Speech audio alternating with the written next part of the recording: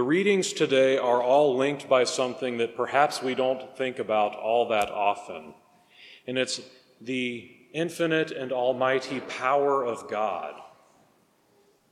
We start with the book of wisdom, which tells us that God's might is the source of his justice, but that mastery allows him to be lenient to all, which is not how we normally think about power. Usually the wisdom of this world tells us that power corrupts, and absolute power corrupts absolutely, right? But the thing is that power in this world, even those with the most power, pale in comparison to God. No one on this world will ever wield infinite power as God does. And so there's something missing anytime we exercise it. And it's that sureness.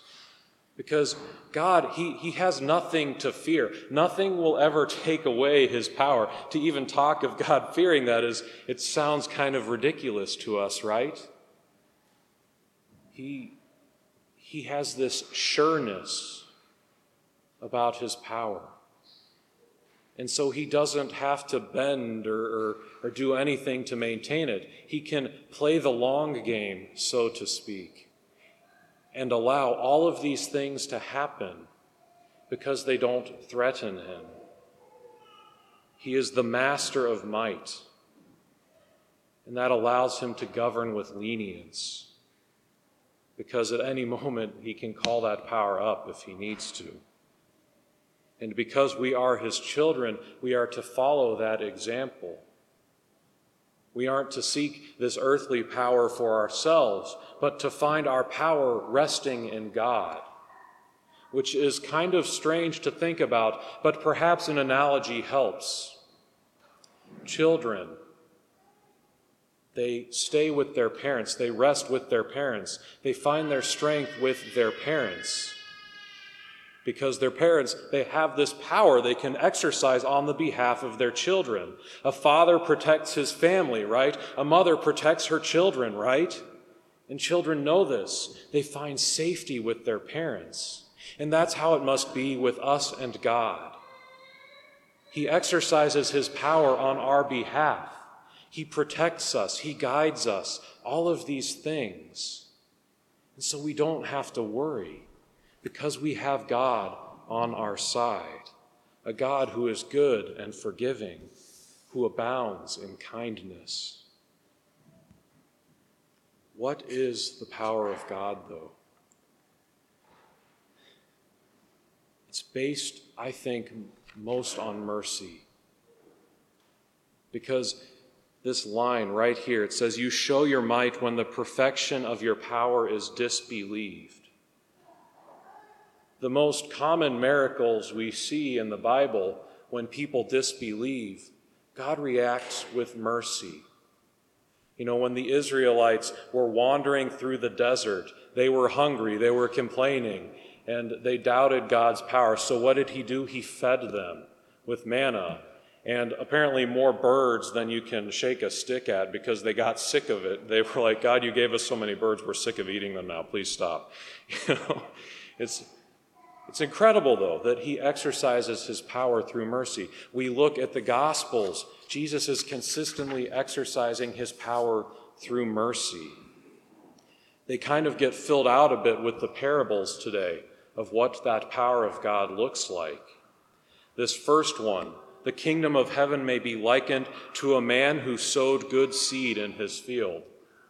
First off, notice the kingdom is not the field. The kingdom is the man who sows the good seed. The kingdom of God is the person of Jesus Christ, that person in whom we find our rest, that person who exercises that great and infinite power on our behalf. And look at what he does. He sows good seed.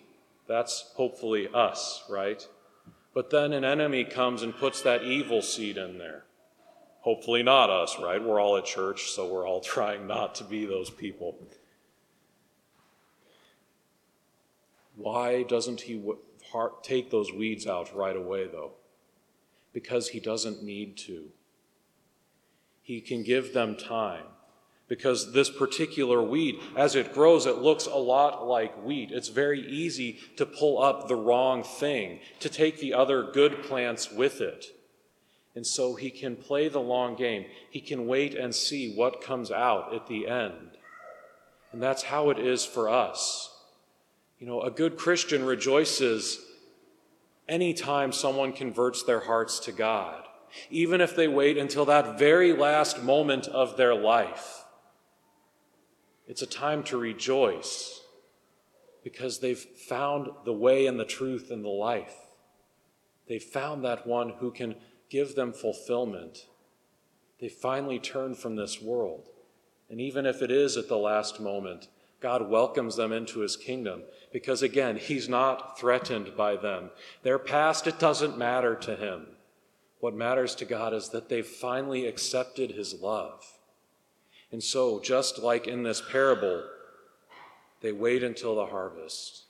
God waits until the end of our life to pass judgment on us, giving us every opportunity to turn back to him. That's God's power of mercy. The parable of the mustard seed shows us that there is no limit. He is always wanting more people to come to him. This mustard seed, it grows into this great thing where many birds of the sky can come and dwell in its branches.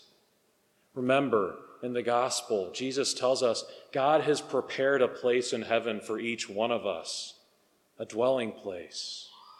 There is no limit to how many people can go. He just wants us to be there with him.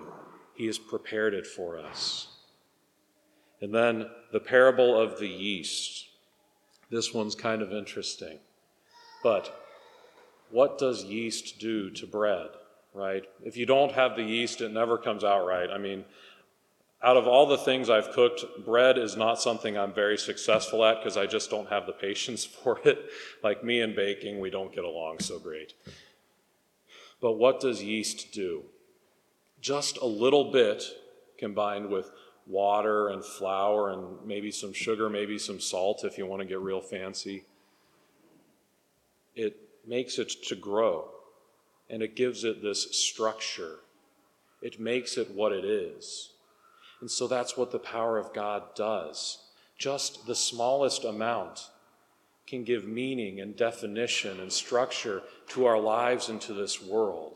It can make everything grow into something greater than it ever was before.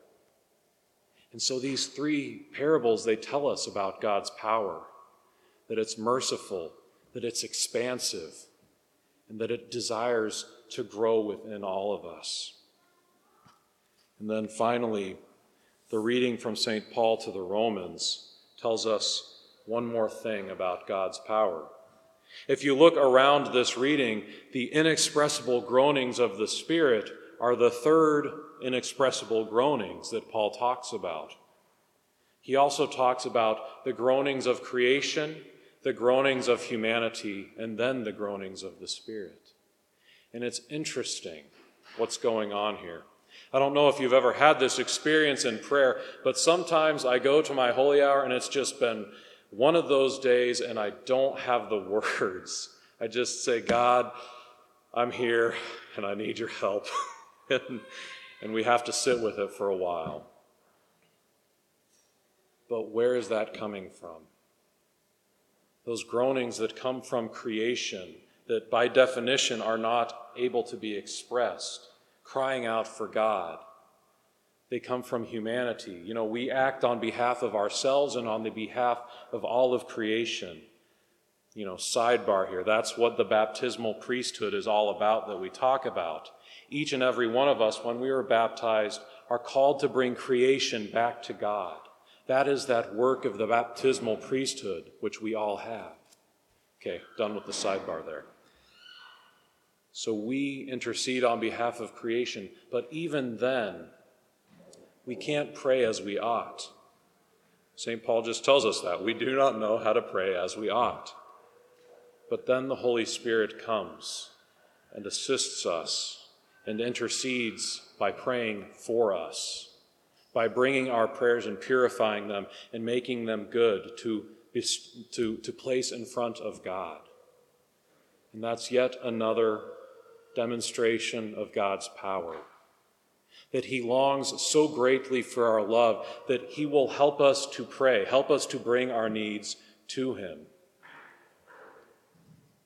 So this week, I think what we can do is just meditate on the greatness of God's love for us, that he puts all of this power into helping us to come closer to him every day of our lives. That great power of God, which I think we best express as mercy.